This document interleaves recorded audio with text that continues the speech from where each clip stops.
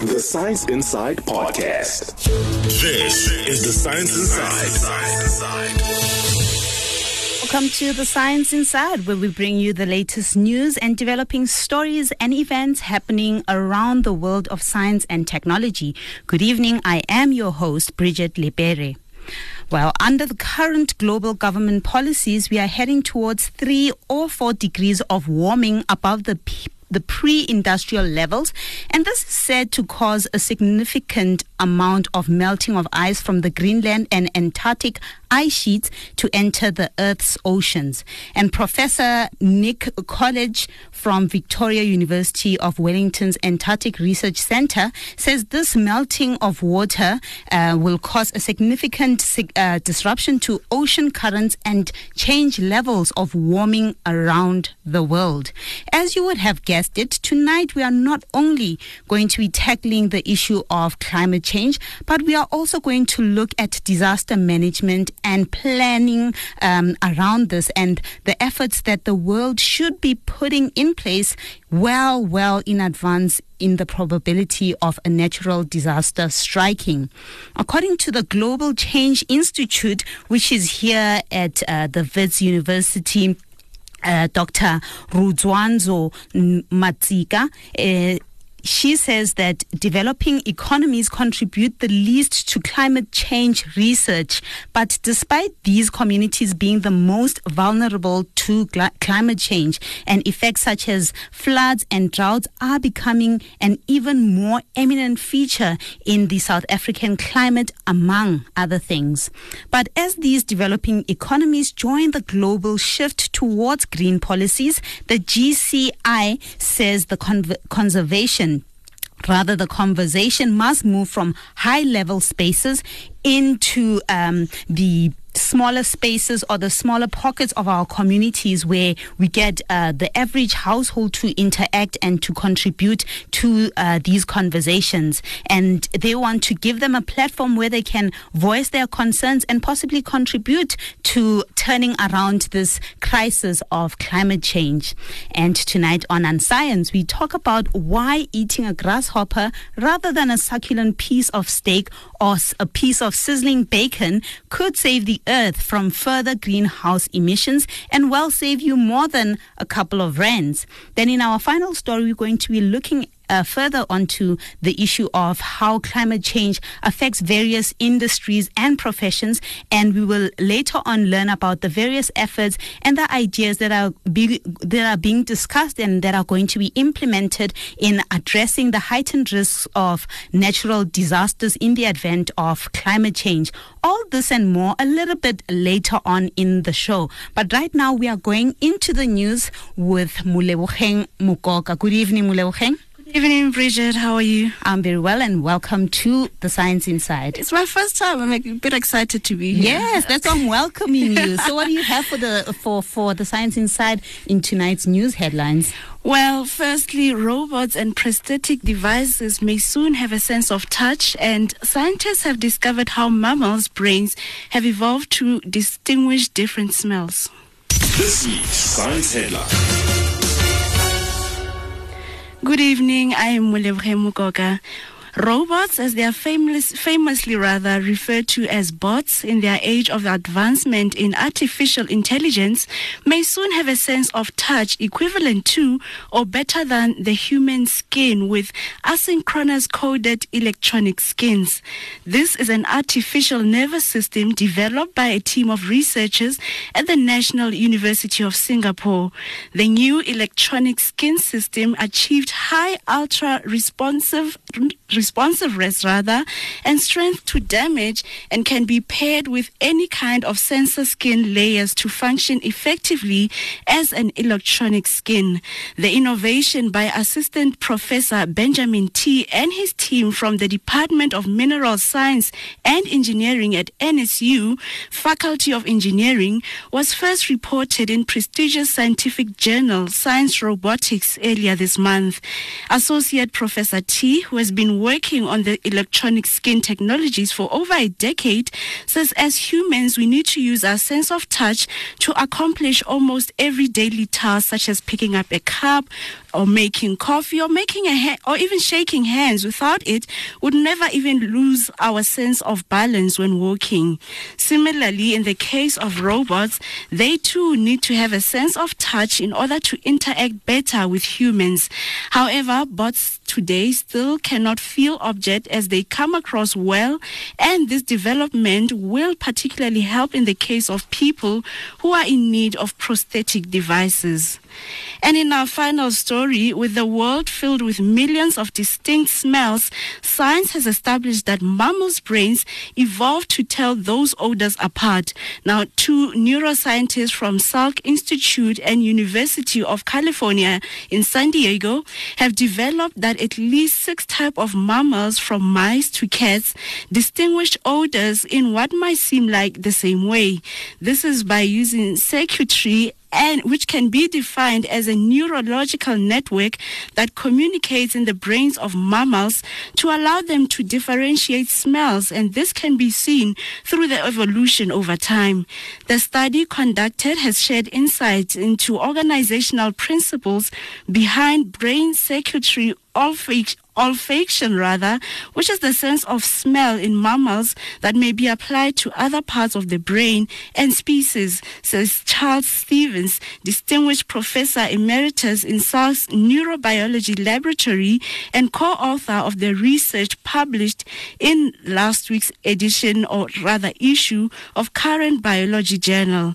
The study revealed that the size of each of these 3 components of the neural network for establishing a sense of smells scale about the same for each species, starting with receptors in the nose that transmit signals to a cluster of neurons in the front of the brain called the olfactory bulb, which in turn relays the signals to a higher functioning region for odor identification called the piriform cortex.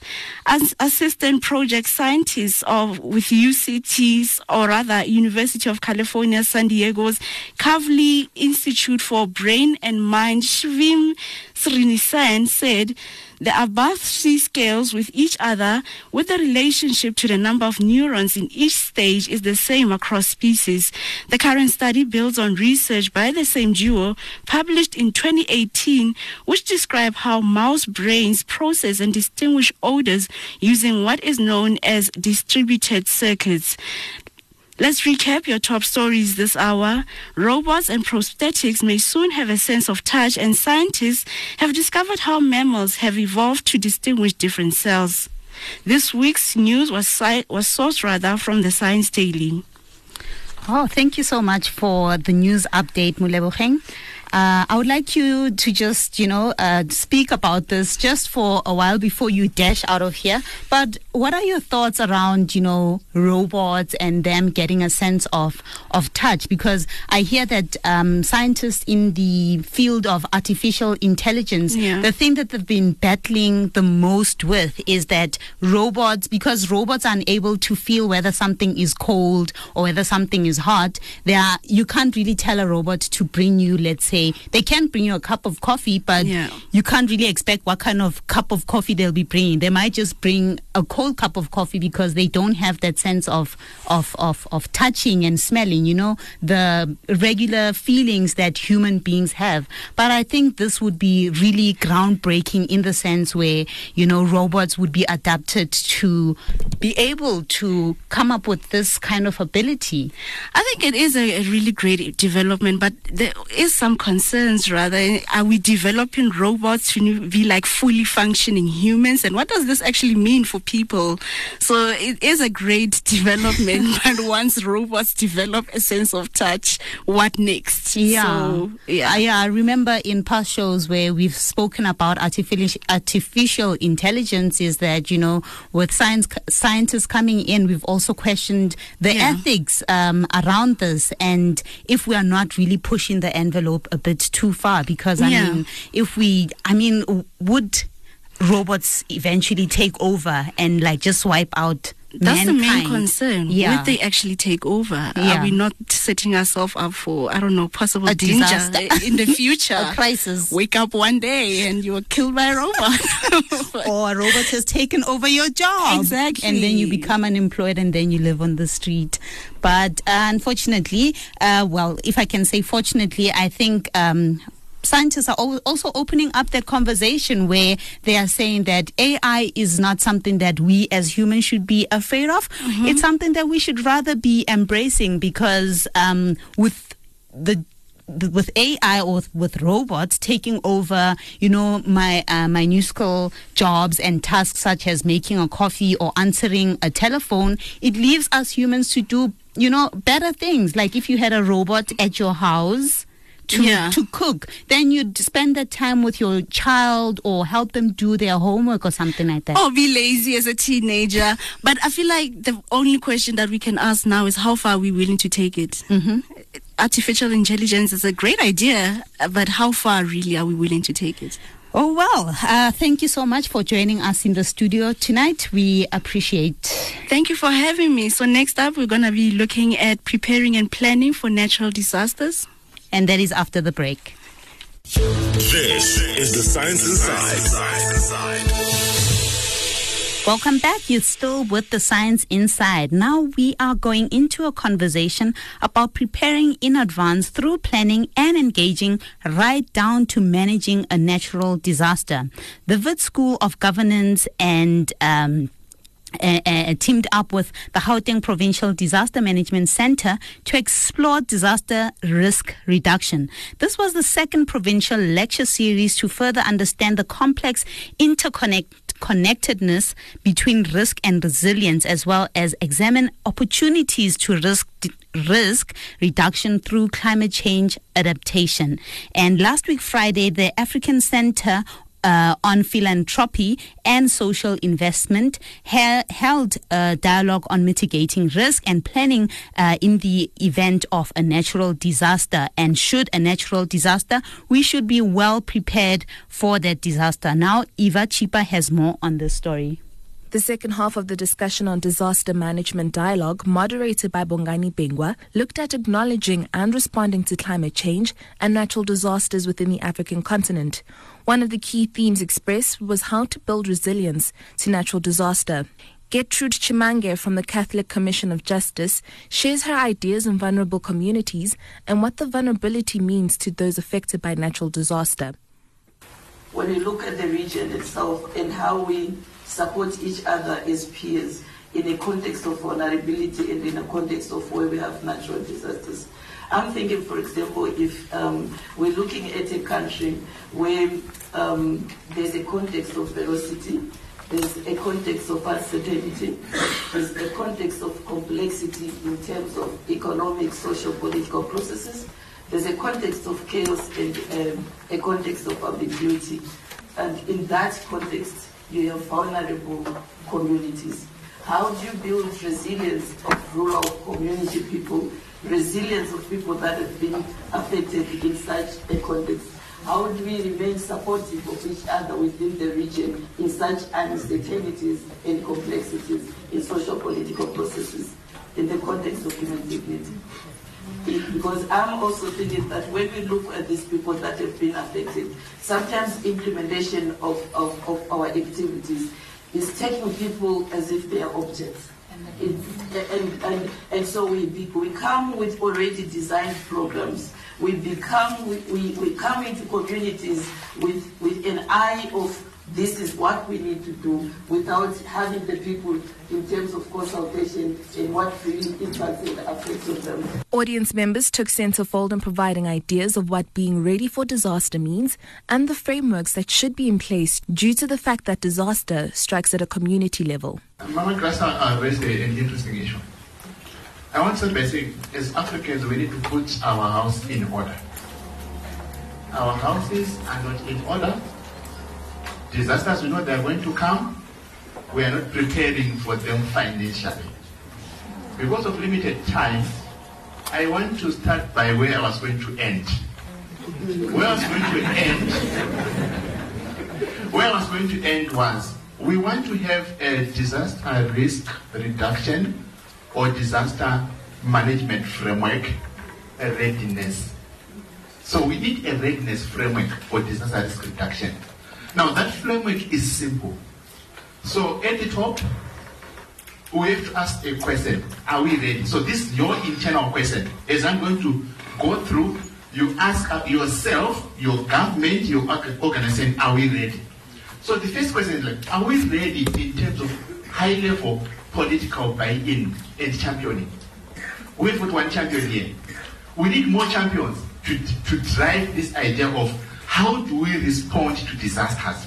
So we've got a champion who is in the elders, but we need champions in the business sector.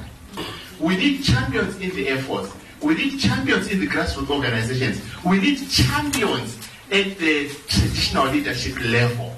There is actually a tug of war between the politicians and the traditional leadership.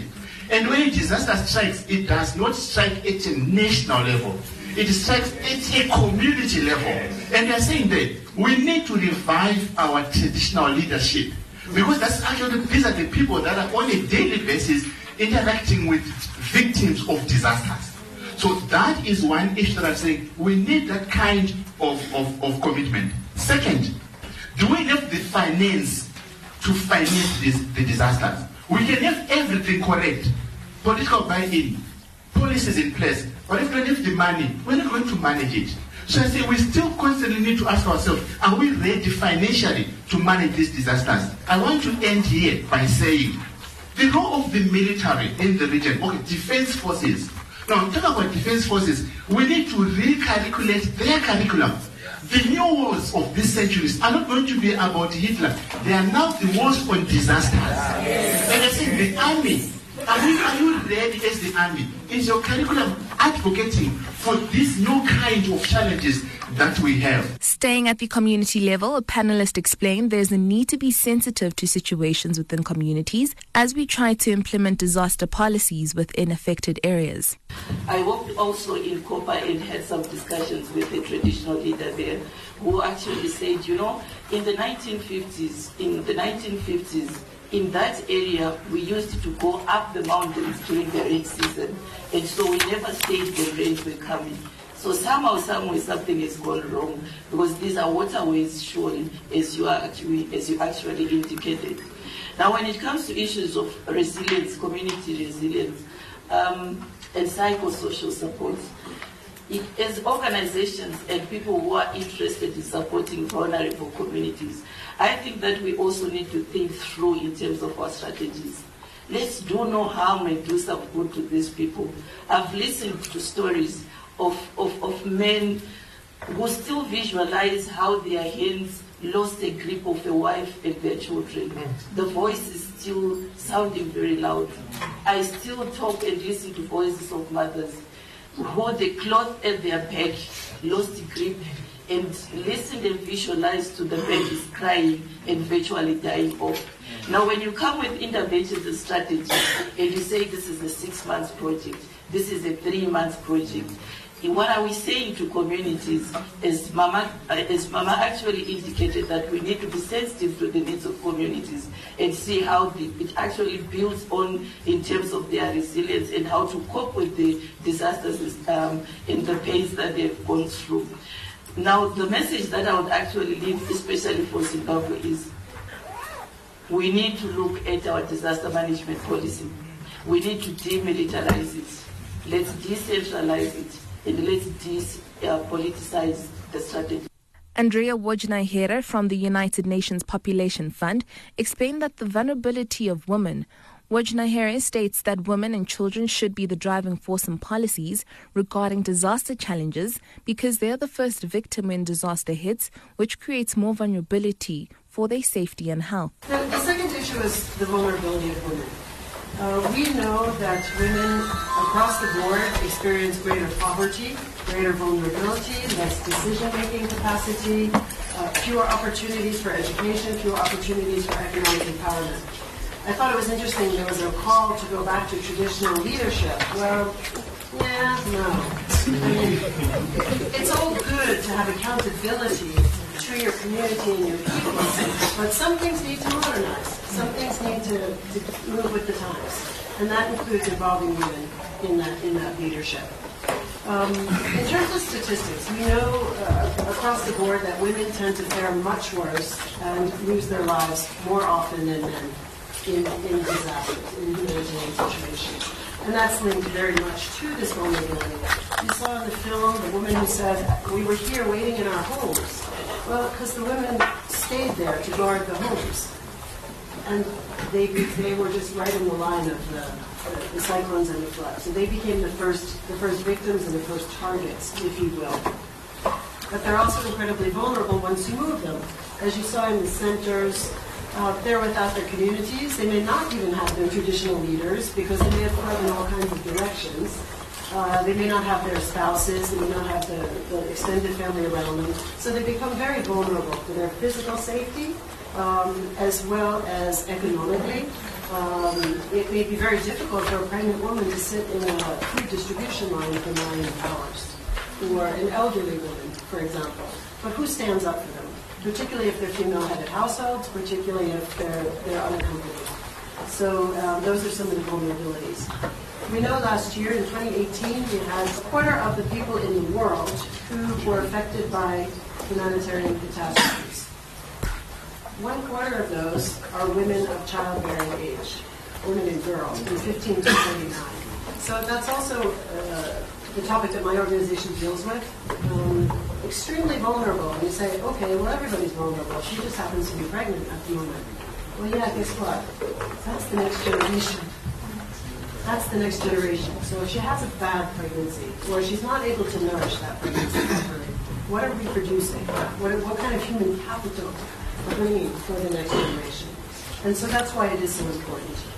Kennedy Mubaiwa from the Higher Life Foundation, which is based in Zimbabwe, explains how they responded to Cyclone Idai and how they aided the citizens and decided to spearhead the response team to the disaster.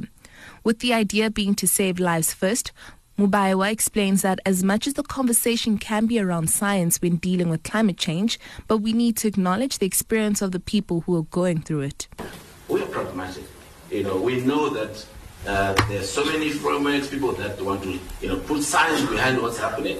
But it's when you are in the core face of somebody who's holding onto their dilapidated, broken down house, and the wife has been swept away, the kids have been swept away. You're looking at this man, he's looking at you. He can't even say a word to you because you can't even figure out what's going through his head. And how can I bring science to a man like that? All I can bring is what can I do? So right now, as we speak, most of the people that responded, I think one of the colleagues mentioned it, they came with a 3-month plan. I mean, people talk about per diems. No, our budget is finished, we don't know per diems anymore. I don't talk per diems with my team members. We're in there for the long haul. If you go to Shimani Money today, you're going to find my Higher Life Foundation team members on the ground. We're in there until that community has recovered. We've set up a fund for $100 million called Reboot.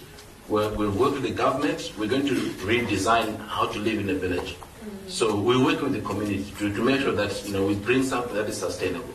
So that is what we need. I mean, some of the PhD students they gave their presentations. The truth of the matter for Zimbabwe, when we looked for funding, I was part of the team that was looking for funding. We were told that you guys are under sanctions. So we knew that international money was not for us. We had to work with local money. And we had to come up with local solutions. And from a business standpoint, the funders, the patrons for the business that fund us, the Masiwas who own Econet and Kasaba, all they said was that let's put our infrastructure into action and let the infrastructure help people. So businesses have got to just respond and come up with solutions that are specific to these challenges, because the next cyclone is just an announcement away. Brian Bogart explained how we need to address climate change and the long-term trends in southern parts of Africa, especially within the agricultural sector, and what crops will survive the change. So adapting is what should be the driving force at grassroots levels. The other issue relates to perhaps the long term. And while it's very important for us to focus on events like Idai because of the tragedy that occurred and because of the scale of the disaster, I think we tend to focus on events because we can understand them. And I think the role of the artist in this is critically important. We understand events like Idai because they're tangible. One day this place looked like this. The next day it looked completely destroyed. We understand that. But right now, last week SADC released figures for food insecurity in Southern Africa for the coming year. And we have more food insecure people in SADC than we did during El Nino. So this very panel in 2016-2017 could be gathered to discuss drought and the impact of drought. Right? Now we're talking about cyclones. If we keep focusing on events without seeing the continuum of climate change and the impact that it will have on the populations of this region, I think we maybe are missing the big picture. Maybe just practically speaking on that point, if we look at the long-term climatic trends in Southern Africa, it's very obvious that maize, which I think we'll probably have at lunch as soon as everyone is done with this panel. I'm sure all very hungry. Maize is not the future. I think we have to go back to the future. I think that links very well with some of the points made by Hassan and other colleagues who've referenced indigenous knowledge systems. Maize wasn't the primary staple of the diet in this region until really the 20th century. It's an American crop. It came from the Americas. It was brought here and it was promoted. Now, again, what is the role of the artist for me in trying to get us to think about what are the solutions, what crops will survive climate change? We already have droughts. We've only had 1 year of favorable rainfall conditions since 2012 in Southern Africa. 1 year. So drought is no longer an emergency. Drought is the new normal. Cyclones may seem an aberration, but they will also become the new normal. How are we going to adapt our diets, the way that we produce food, the way that we consume it, to be more resilient to the impact of climate change, to adapt to the monumentality of the challenge before us? For Science Inside, I'm Eva Chipa. This is the Science Inside. Good evening and welcome back to the Science Inside. And now we have come to that time of the show for On Science, where we look at the strangest side of research and we take a peek at what scientists spend a lot of their time and their money on.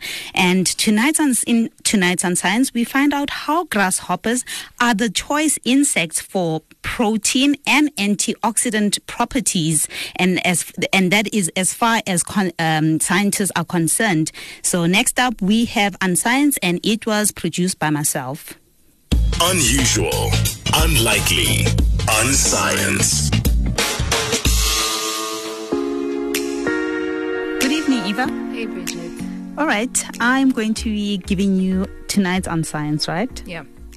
So, what if I told you that eating a grasshopper or a silkworm is tantamount to drinking freshly squeezed juice with all the rich and nice oxidants necessary for your body? Nope, not buying it. That can't be. No. Well, in a first of its kind, a new study measured antioxidant levels in a commercially available and edible insects, and surprisingly, among their findings, it emerged that crickets pack around 70% of antioxidant power contained in orange juice, and silkworm, which mind you has twice the fat as olive oil, for the first time in this study has measured antioxidant levels in commercially available edible insects. Yeah, I know of instances where I've heard of people eating insects for their protein potent properties, but I really doubt the antioxidant value. Yeah, I guess you're right. Africans are known for their unique cuisine and, insects being the animals of choice. The case in point being the Mopani worm, eating which has rich iron levels, protein and other vitamins. But the grasshopper crunching is not a foreign practice to South African palates either. Yeah, a common practice, but not one I'll indulge in. Well, maybe not for you, and maybe not for anyone anytime soon, but it is something very likely to take place in the future. With food insecurity on the rise and efforts to relieving our carbon footprint, we might as well start right now in an attempt to saving our dear Mother Earth.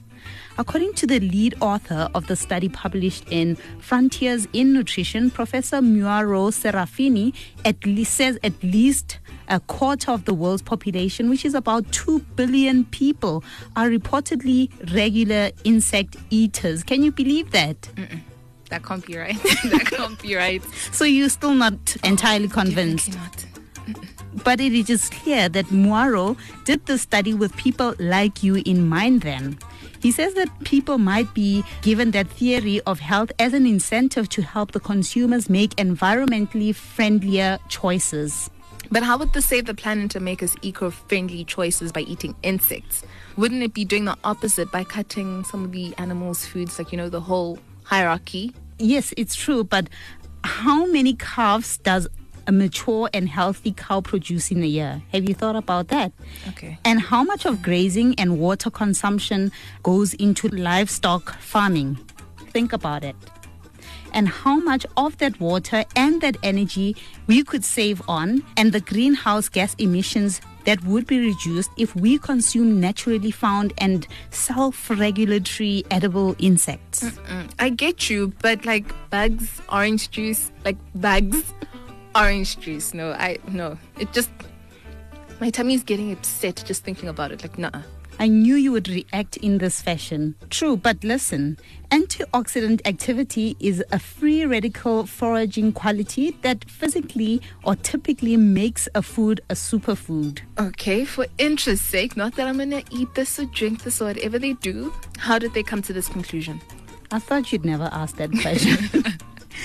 While using various measures of antioxidant activity, the researchers removed all the inedible parts such as the wings and the stings and such things, and then the insects were ground into fine powder, and 2 parts extracted for each species were the fat, and whatever would be dissolved was dissolved in water.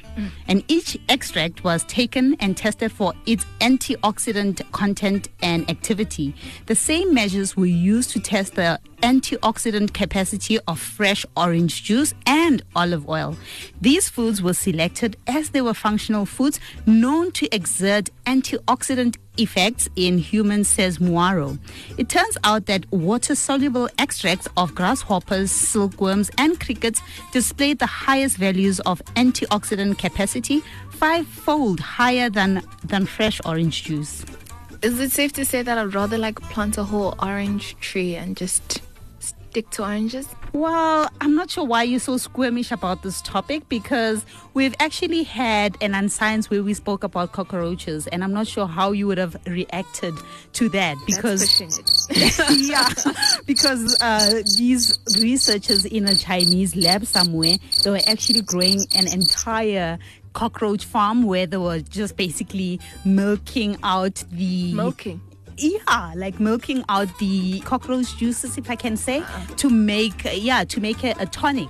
And people believe that the tonic worked. A tonic? Yeah, for stomach cramps. So, if you were feeling squeamish like this now, I would give you the tonic and you wouldn't know that it's cockroach juice, and yeah. Now that you put it that way, I'm not accepting anything. Well, it seems that in the future they might also adapt dietary regimens for insect rearing in order to increase their antioxidant content for animal or human consumption. That's creepy, but cool. Yes, unusual, unlikely, unscience.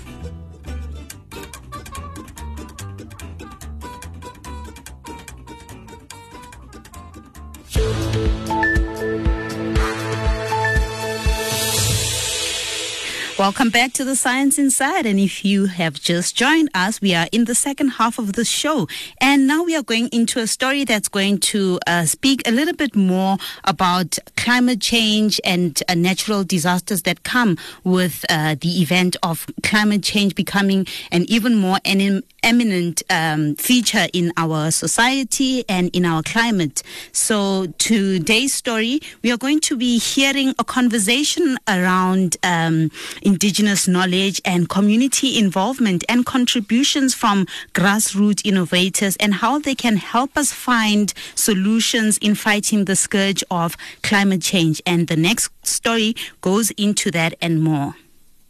It's extremely important for people to be self-aware, to know, first of all, that climate problems are real, and they are here, and they're not going away. I wouldn't be surprised if there are many people in the regions where Cyclone Idai hit, and Kenneth, and other disasters. I wouldn't be surprised if there are many people who still don't believe that this was a natural climate change-driven, albeit disaster, and they think it was some kind of curse from God, some kind of event that it's not going to happen again, not in my lifetime. When Idai happened, I asked, when did we start getting cyclones in Africa? A friend of mine who is better educated than me said, these are things that happen every 30 years. Just go on the internet. I checked, I didn't see much. I forgot about it until I was invited to this seminar. And then somebody spoke here that actually these cyclones occur on the oceans, but they always go back before they hit land, right? But this time they didn't. It must have something to do with climate change, I think. And who knows how many of them are going to come next year and where they're going to hit in the coming years. So we have to acknowledge, we have to believe that these problems are here with us now. And then we have to act accordingly. Some of the disasters are man-made. And to the extent that our behavior, our change in behavior can reduce the impact of these disasters, we need to do the utmost best we can. I'm Professor Namo from UNESA. And I think for academics, we are busy now documenting comprehensively through using the SDGs framework, Cyclone Idai, Kenneth, floods in KZN and Eastern Cape, and other disasters, but mainly floods and cyclones. Disasters, we know they are going to come. We are not preparing for them financially. We want to have a disaster risk reduction, so we need a readiness framework for disaster risk reduction. Now, that framework is simple. So the first question is, are we ready in terms of high-level political buy-in and championing? We need more champions to drive this idea of how do we respond to disasters. So we've got a champion who is in the elders, but we need champions in the business sector. So if we don't have champions in the business sector, we are going to run into a serious iceberg. We need champions in the Air Force. We need champions in the grassroots organizations. We need champions at the traditional leadership level. There is actually a tug of war between the politicians and the traditional leadership. And when a disaster strikes, it does not strike at a national level. It strikes at a community level. And we are saying that we need to revive our traditional leadership, because these are the people that are on a daily basis interacting with victims of disasters.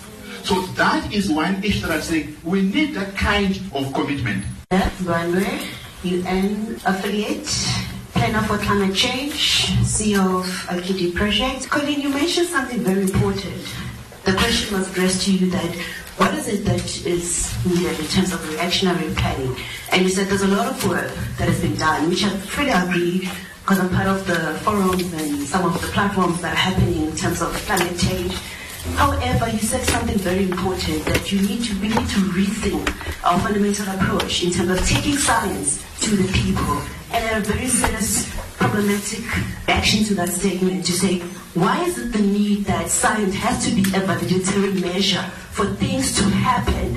Why not use mechanisms that are already in our societal structures, which is what has been mentioned, that we need grassroots innovation in terms of response to this disaster. I like the fact that we're talking about a disaster, and when we think of disaster, government in terms of national, global, or authoritative response, it's going to have to take some time in planning. And this is like reactionary, robust response that is needed on the ground. In Africa to date, we have indigenous information that sits with societal structures and authoritative leaders who talk a common basic language to these people that are affected by these disasters. Why not then have a turnaround strategy to say, well, let's just not take science to the people? With the Southern Africa Trust, we're quite interested in ways in which we build community resilience to climate change and ways in which you build the systems at that local level. I have a specific question really around the climate finance architecture and whether or not there is a process in place where we can look at how we follow the money and trace the extent to which the billions of US dollars that have been raised for climate change adaptation actually gets to the local level where adaptation needs to take place.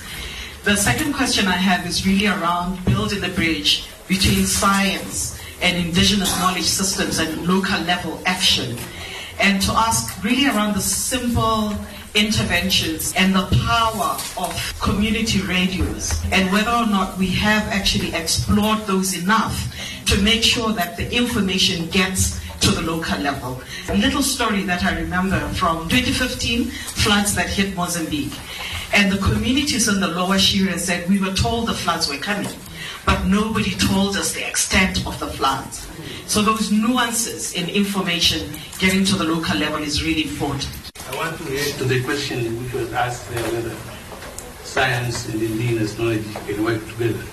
First of all, I would like to point out that the test of any epistemic system is how it can improve the quality of life. Indigenous knowledge has proved over centuries supported the life of people. A large proportion of people in Africa and other developing countries still depend on indigenous knowledge and traditional medicine for security. And another important aspect is the fact that this question of demarcating, I think we need a paradigm shift. Indigenous knowledge is also science or its own kind, but it's based on other cultural and ecological specificities. So based on observation, we've seen that people develop their own early warning systems based on observation and understanding of the behavior of animals, insects, whatever. So it's a science of its own. Another important aspect is we believe now in the complementary knowledge systems, the democracy knowledge system. So it is based on a problem. The problem is disaster management.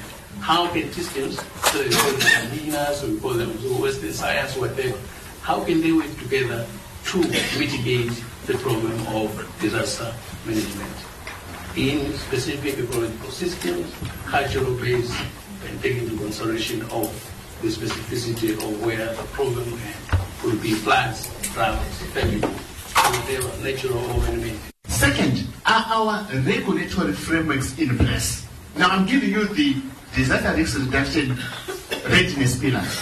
Are our regulatory frameworks in place? We can have high-level political buy-in, but if our regulatory frameworks are not in place, we are going to miss the point. The SADC Center, do we have a regional framework that we can cascade to the national levels? If we don't have, do we have a prototype that we can bring up at the SADC level? We need that. Readiness pillar number 3. Do we have the finance to finance the disasters? We can have everything correct. Political buy-in, policies in place, but if we don't have the money, we're not going to manage it. So I say we still constantly need to ask ourselves, are we ready financially to manage these disasters? Pillar number 4, do we have the capacity?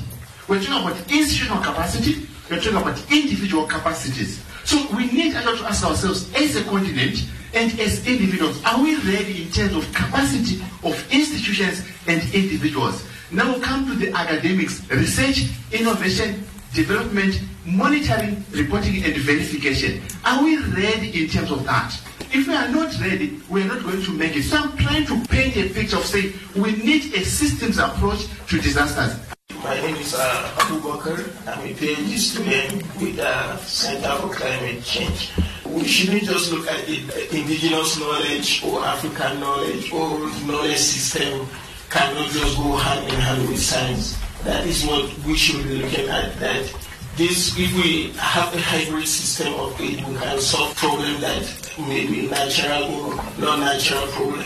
Going forward, I want to talk to JP or ask the role of businesses in trying to help disaster management. That's before the disaster occurred. Now, in most of this presentation that we saw that farmers across Africa, across the countries that was mentioned, that this crisis hit them badly. Now, you made mention of that it's not very easy for you to ensure mitigation, but I know that in some places we have what is called yield insurance for small farm holders. It means that if there is any natural disaster or any yield failure at the end of the year, based on the contribution of the small farm holders, they go back to the insurance companies and get some stipend which makes them to kickstart the next season. That will go a long way to solve this problem after the disaster. The farmers will be able to have life for themselves. It's left for the businesses to look for solutions, how to bridge the gap between the 95% of people who are not insured or who depends on farming that to get into the mainstream business. The insurance companies cannot just sit in the offices within the informal sector will just rely on follow for them. You guys have to go to the small farmers to meet them so that you get them insured better for their crops and things like that. Yield-based insurance, there's an answer that's available here in South Africa actually, which has recently launched revenue-based, which is yield protection. The problem with that is it costs money to make it for the people that doesn't have access to it. You need to arrange a form of subsidy funding. You need government support for that, and that is at the moment the problem even in South Africa. It is the problem in SADC. But once again, there are solutions. I had the privilege to live and work in India for a long while. In India, there is ways that the small-scale community farmers have access to it, but it is national and local government subsidies that make it work. But there is solutions. That is end with this bit. It is to do with the urgency and the priority. We can learn. There's enough knowledge out there. We just need to customize it for our communities. But it requires some urgency because these events is going to be more frequent in our part of the world. And we need to get ready for it. Anything is better than nothing. Well, from that conversation, we have just heard how climate change actually affects many industries and how it also affects communities as well. And climate change has notably begun an effect on weather patterns, and changes in precipitation and quantity through the floods and the droughts has also brings about the issue of food and water insecurity, which inadvertently also affects farming. And for example, changes in temperature and rainfall have in turn changed the behavior of vectors such as mosquitoes, flies, and snails, with other factors complicating the spread of disease. And this means that the setting creates the conditions for debilitating and potentially fatal diseases such as malaria, Zika, and dengue. And for example, mosquitoes have moved to new areas, introducing infection to previously unaffected people and certain animals. And from just saying all of the above, we can already see how climate change should be addressed as a matter of urgency, and it should not only be spread amongst ourselves, but it was also noted at the conference that media has to play an even more active role in spreading this word out, because people were saying that at the conference that, I mean, you find a disaster happening right next door to South Africa where we should be aiding them, but then you find a CNN or a BBC, somebody from the UK flying in to capture that story, whereas journalists around here are dragging their feet in reporting such stories. And our reporting of these stories is important, because if we are able to give information, or if we are able to give the right information to the right people at the right time, we can actually save lives and help these people to prepare well in advance for natural disasters should they strike. But that was it on climate change and preparing for natural disasters for the show tonight. We would like to also thank the African Center on Philanthropy and Social Investment for extending an invitation to the Science Inside to cover this event. And I hope that all of you have learned a thing or two about climate change, and that it takes a concerted effort, and it takes really a community to bring about change. Our team behind the scenes for this week's show is production by Eva Chipa and tech is by Kutlwano Serame. You can find this week's show on podcastjournalism.co.za/science. The Science Inside is produced by the Wits Radio Academy, funded in part by the South African Department of Science and Technology. That is all for tonight. Good night. The Science Inside Podcast.